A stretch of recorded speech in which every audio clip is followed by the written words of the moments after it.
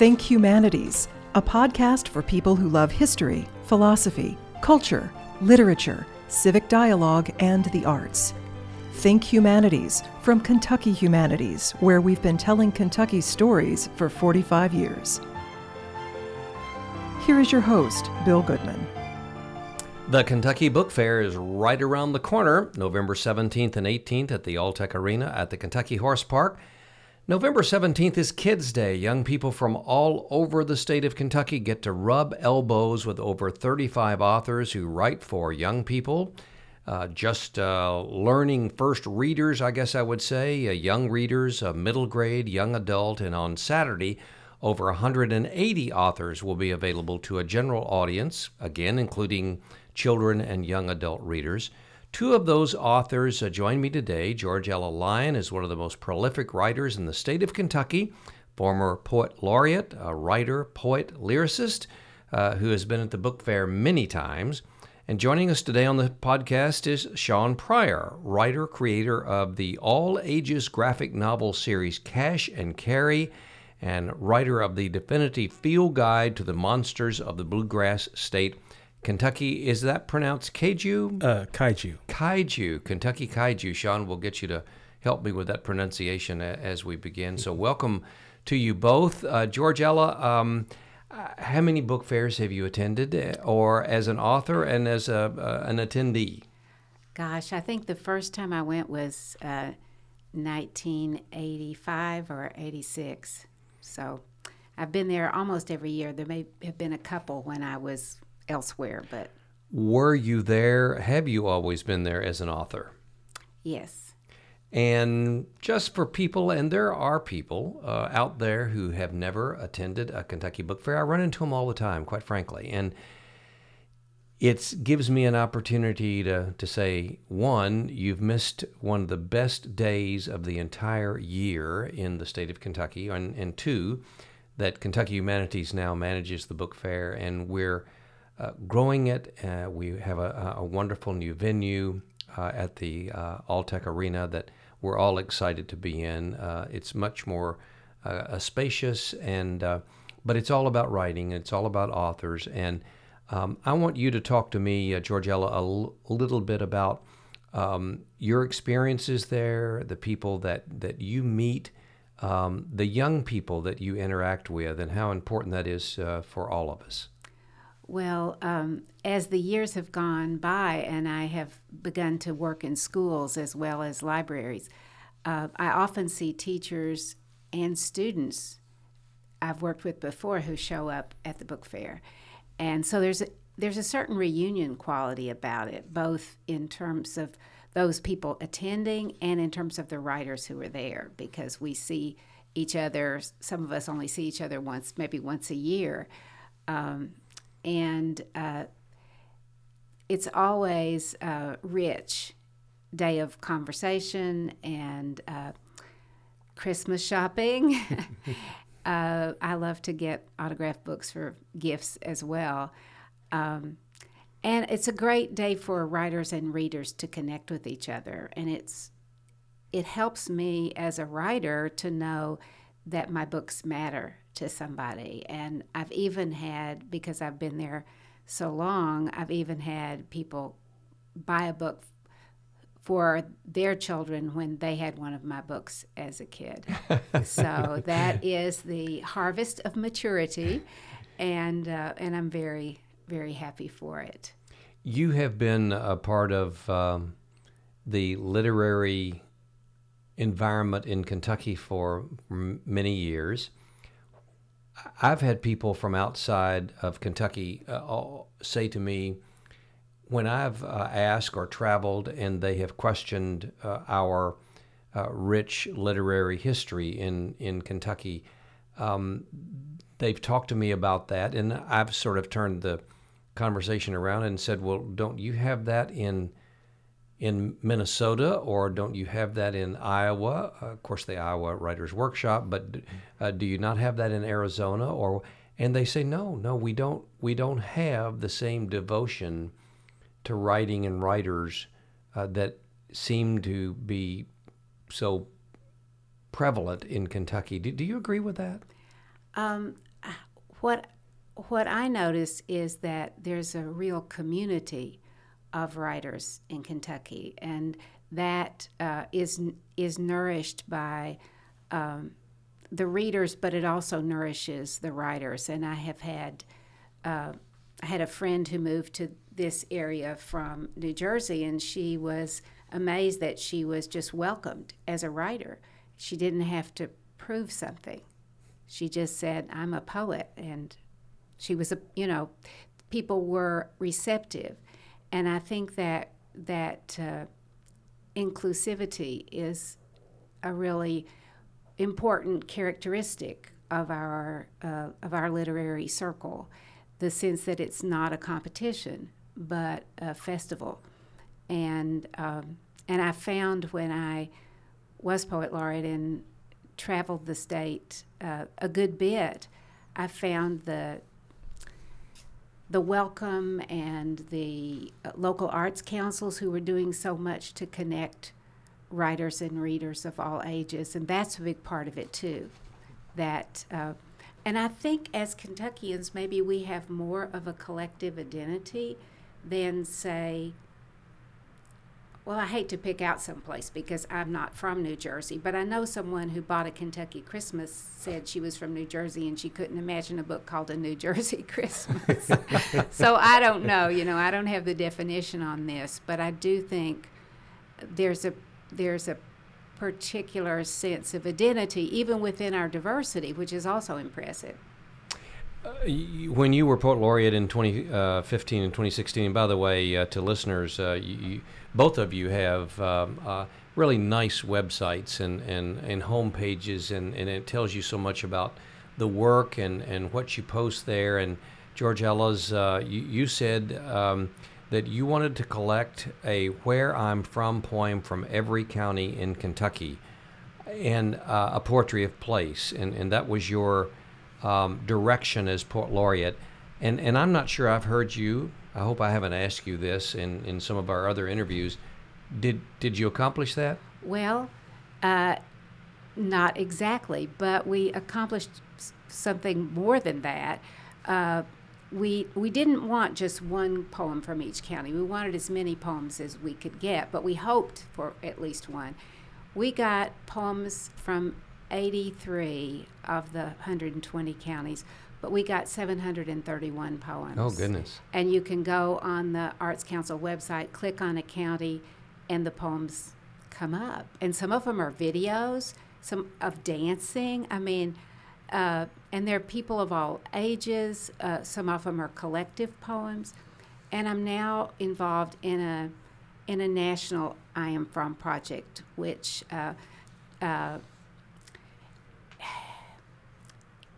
through which we hope to give a different articulation of who we are as a people than the ideology that is tweeting at the moment. Yes, right. Shawn, you are creator and co-writer of the all-ages graphic novel mystery series Cash and Carrie, and that Carrie is spelled Carrie, yes. As the not with a Y. We mentioned your other work. Also, writer and co-creator of the football drama series Force, co-founder of the Action Lab Entertainment, and you're currently president of creative relations. And believe it or not, he says here on his website, in his free time, he enjoys reading, cooking, listening to streaming music playlists, and talking about why Zach from the Mighty Morphin Power Rangers is the greatest black superhero of all time. It's so good to meet you and have you on the podcast. Will this be your first Kentucky Book Fair? Yes, it will. And you're going to be there with what work? And tell us a little bit about your genre. I will be there with copies of Cash and Carrie, Book 1, Sleuth 101. It is a all-ages mystery graphic novel series featuring Dallas Cash and Inez Carey. They're middle schoolers, they're best friends, and they solve mysteries together. There are multiple stories in the book. I wanted to make Cash and Carrie for the simple fact that I've been in and out of the actual comic book publishing business for a decade. And the one thing I noticed over the years is that there is a lack of inclusion. There's a lack of inclusion, and especially for creators of color, and especially for readers of color, young Black kids and young kids of color. And the one thing I wanted to do when I got back into the publishing game 2 years ago was create a book that young Black kids could see themselves in, or young Latinas could see themselves in, and also other people could see themselves in. And that's how Cash and Carry came to be. The other book that I'll have at the Kentucky Book Fair is Kentucky Kaiju. That book is a Kentucky product through and through.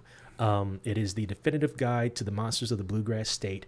50 double-page spreads of really awesome monsters that may or may not have roamed the state of Kentucky over the decades, drawn by Tracina Bowling and Justin Stewart, and I wrote the biographies for all the monsters. And we all reside in Kentucky, and it was published by Apex Book Company, which also resides in Kentucky as well. You have so much that I need to talk with you about, and I'm going to try to remember it all and get all of that in there. First of all, your interest in writing and how long you've been writing, and where you're, as they say in Kentucky, where you're from. What county did you grow up in, or where are you a Kentucky native? I'm not a Kentucky native. I've been here for almost a decade. I've resided in Lexington for almost a decade. I am an Air Force brat. Born in the South. I was born in Georgia, transplanted to the Midwest. My father was in the Air Force. We got transplanted to the Midwest. I grew up in the Midwest, and job opportunities brought me down here in 2007. I always had an affinity for writing as a child. I read a lot of books. It all started with comics, whether it be from the newspaper or at the age of 4, I had a stack of these Disney hardcover books about for like every cartoon or movie that they ever made. And my mom told me if I could tell her what happened in each book and basically give a verbal book report, we could go to a convenience store and I could get any comic book I wanted. And so that's a challenge. I love challenges. I still do to this day. And so I was able to read, from picture books to comic books to then growing up in moving up a couple of grades in school in 1 year, going to the library every week to find a book, whether it be Mouse and the Motorcycle, Hardy Boys, Nancy Drew. Hardy Boys and Nancy Drew are also a major influence in Cash and Carry as well. So being able to move around and learn. Sorry, I lost train of thought. Being able to move around, and also my parents also having a very strong focus in reading and education was a really big deal for me. And that is what I'm trying to do now with the books I make now and I collaborate with now. Because there's always been the stigma with comics that comics aren't a form of literature. They are a form of literature, and as a matter of fact, they can be a wonderful gateway to reading. And that's what I found with Cash and Carry, especially for 5-year-olds, 6-year-olds, 5 through 12. A lot of kids that don't enjoy reading novels, if you give them a graphic novel and get them started there, they start to consume more and more of it, whether it be through a print copy or on an iPad digitally, or any type of handheld device. You get them started that way. And then, yes, it can move from just graphic novels and comic books and picture books to YA novels and to, other types of novellas as well. And so it's the start. What's the difference between a comic book and a graphic novel? They're one and the same. The only difference is this. A graphic novel, you are more than likely getting a self-contained story or a set or batch of stories in one book. Whereas a comic book is a single issue that can only be attained via a comic book store or a digital outlet such as Comixology or a couple other digital outlets. But it's a single issue between 24 to 32 pages, and that's it. And there could be multiple issues, and then those are collected as a trade, which then could also be called a graphic novel. But that leads to down this road of the direct market comic system, and that is very messy. Okay, we won't go there then, yes, unless you want to take us there. But am I mistaken in learning or hearing that graphic novels today are the leading seller, the most popular genre for young people? They're extremely popular. If you look at books published by Raina Telgemeier, or there's also a book series called Amulet, and I forget the gentleman's name who does that graphic novel series that is massively popular. I think it's on 8 volumes already in the span of a few years, and it's amazing. There is a gentleman by the name of Keen Sue who does this wonderful graphic novel series for kids. It's called March Grand Prix, and it's just a bunch of anthropomorphic characters, and it's this bunny rabbit who wants to race in all these different Grand Prix. But it's also a book about family. It's a book about learning lessons. It's a book about responsibility. And there's just a set, and there's just like, I think there's 3 books all together, and they collected it into one book. And it's amazing. I pass that on to like any 4-year-old, 5-year-old, 6-year-old. I'm like, read this, they'll love it. And I have, and like, not only has it gotten them interested in reading, but it also has them interested in things like, racing and like, taking responsibilities, and how, how to grow a garden, like all these other things that like one could never think could actually happen just from reading a graphic novel or a comic book. And I find that to be amazing.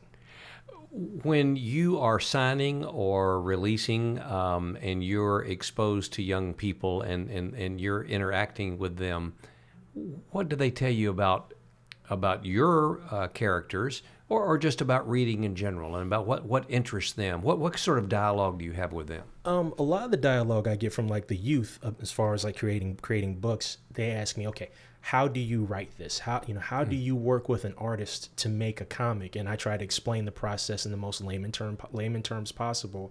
And I also explain to them, when it comes to making comics, there's more than one way to make one. More than one way to make one. You have some that can write them and draw them. You have some that just write them and find an artist. You have some that collaborate intricately together to make sure that the story is what both people wanted. There's no one way to do this. And that's one thing I want to tell kids, because kids can be easily stopped from doing something, especially something creative. And I try to tell children, don't be scared. It's okay. Hop in, have a blast with it. If you make a mistake, guess what? It's all right. It's all right. You can fix it. You might even learn something from that mistake you made. And how do we know if it's actually a mistake? So I just try to tell kids to enjoy the process, have fun with the process, and don't worry about what it looks like, but have fun with it. And as you get older, it becomes much easier for you. I was at Arlington Elementary this morning. I just wanted to play off what Shawn said. I was telling the kids there about a sign I saw at a school in Louisville that said, "Be flexible, make great mistakes. Yeah. Life is movement." Yes. And that's what I want to teach as well, because our mistakes are part of our creativity and part of the path. And if you don't feel free and don't feel flexible, then how can you learn? Right. Exactly. You're stuck. Georgella, you're there with. Do we at Kentucky Humanities, sponsoring the Kentucky Book Fair, do we have to have 4 or 5 tables for you, or do you just get one table? No, I just get one table. And what's going to be on that one table? I don't have a new book this year, unfortunately, but I'll have a book of poems, Many Storied House. I'll have Boats Float and Trains. No, trains won't be there yet. I'll have Trucks Roll and Planes Fly. And I'll have Kentucky Christmas. And I'm sure those will be there. And maybe also Here and Then, which is a middle grade time travel Civil War novel. What do young people talk about with you? Oh, gosh. I was at a middle school on Thursday, and they read me their Where I'm From poems. Uh-huh. And we talked about identity, and we talked about people missing in your family, and we talked about moving, kids who are from lots of different places, as you were saying, Shawn, yes, about your background, as opposed to people who have roots like trees, and what that's like. And they want to talk about how a book is published. Today I showed kids a press sheet and a color separation and sketches, because I worked with an artist who lived here, and she gave me copies of her sketches, and to see the process and to see that you don't just do it one time. Right. You develop it, and then you let go of what's not working, but that's not a failure. That's just getting you to the next step. Shawn, are you speaking to young people other than just at signings or book fairs and that sort of thing? Are you in the classroom some? That is something that I am going to get into later this year. I actually in northern Kentucky.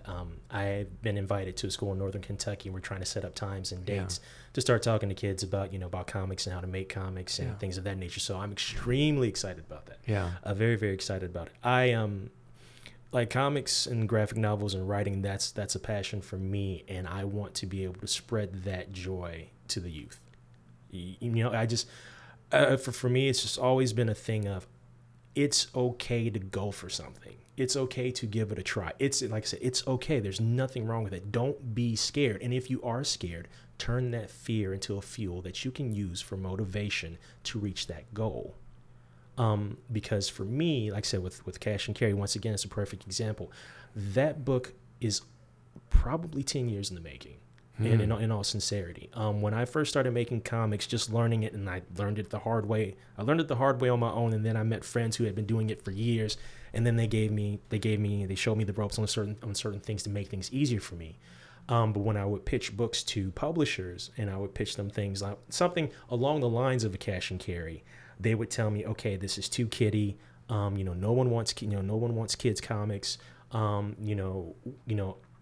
Like I don't see like a certain ratio of a certain type of people. And basically I was told the book has too many people of color, it has too much representation. No one wants kids books, and it was very disheartening for me. So like I just put it away, and like I made other stuff, and I got through it.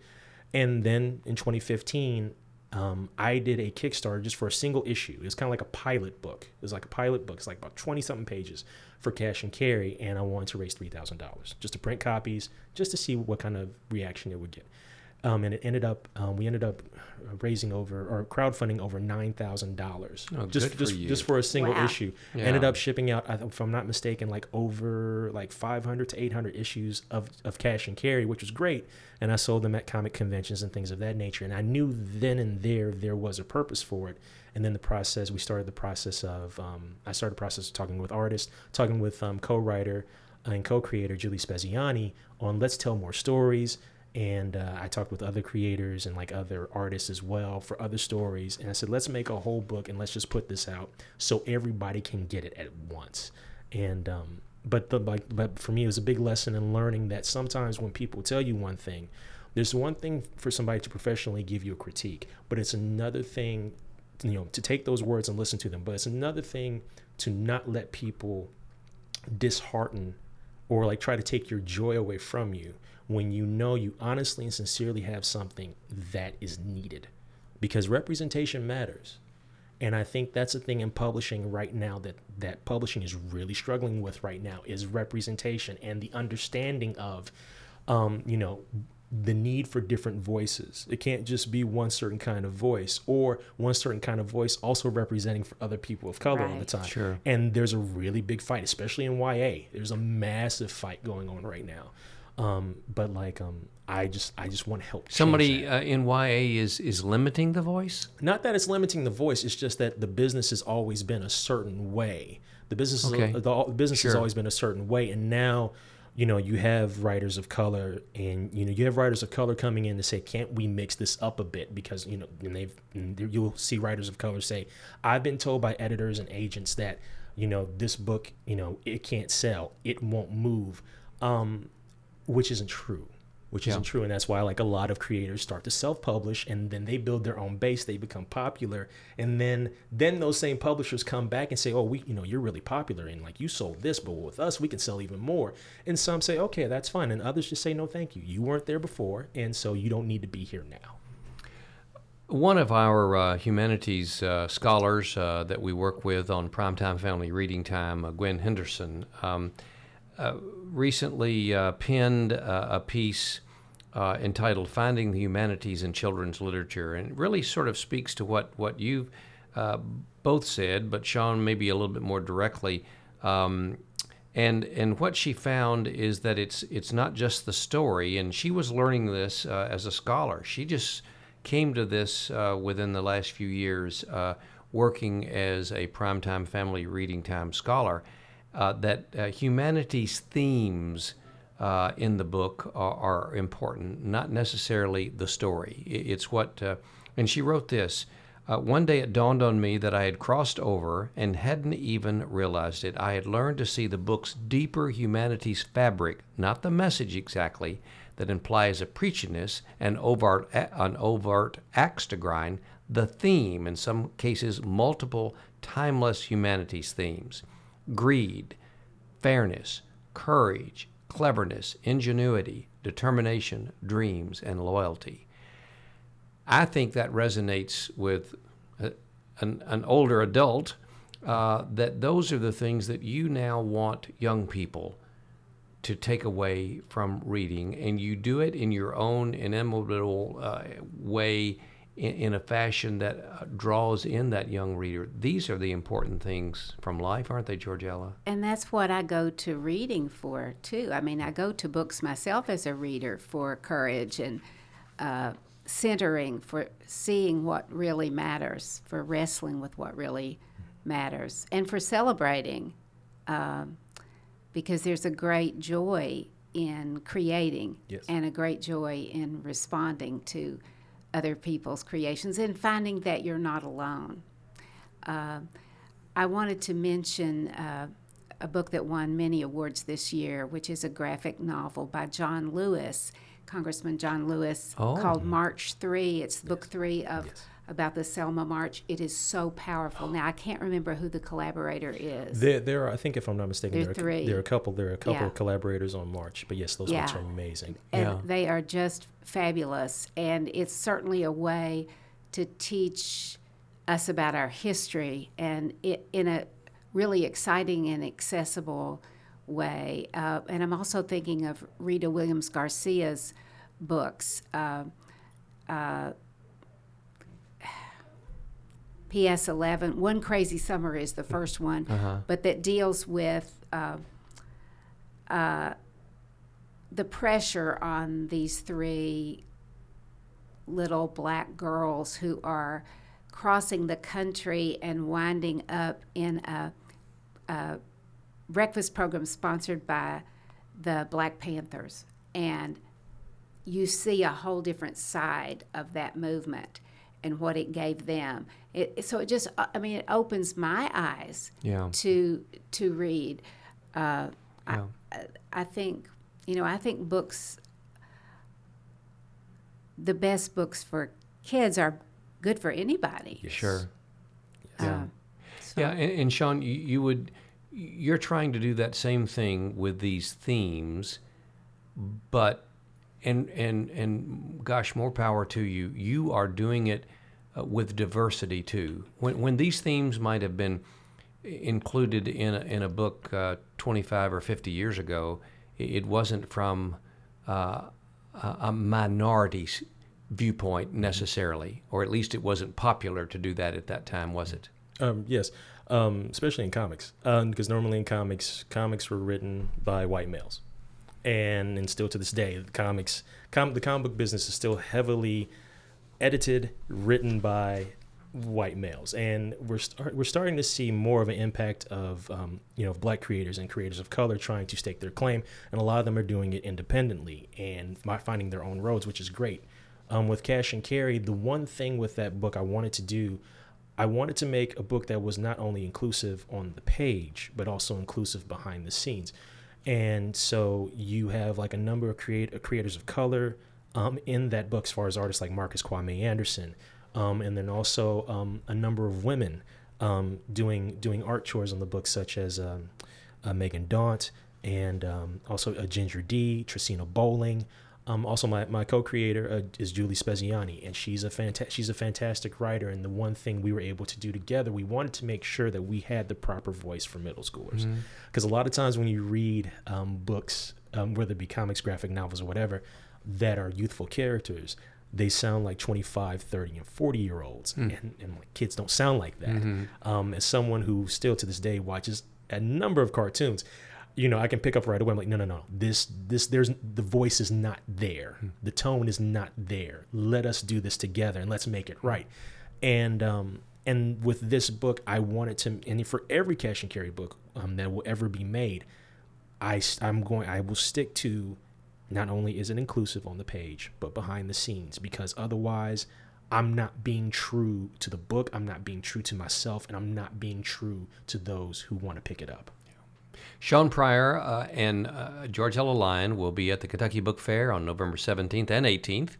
I want to encourage everyone to come out to the Kentucky Horse Park at the Alltech Arena to meet them and to hear more about what they're writing.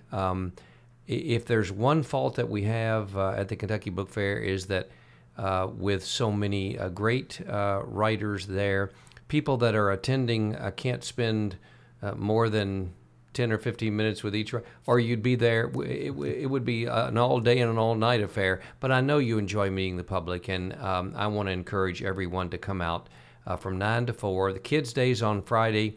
That's where the public is it's not that they're not allowed, they're just not there because there are over 1,700, I don't know if you know this or not, over 1,700 young people from all across the state of Kentucky who will be there, all ages, from elementary all the way up through junior and senior high school. And then on Saturday, it's going to be a big day. So thank you both for joining me on Think Humanities. Thank you. Think Humanities is a podcast from Kentucky Humanities and is a production of the University of Kentucky College of Arts and Sciences. This podcast was created at the Media Depot. Think Humanities is available at kyhumanities.org, iTunes, and SoundCloud.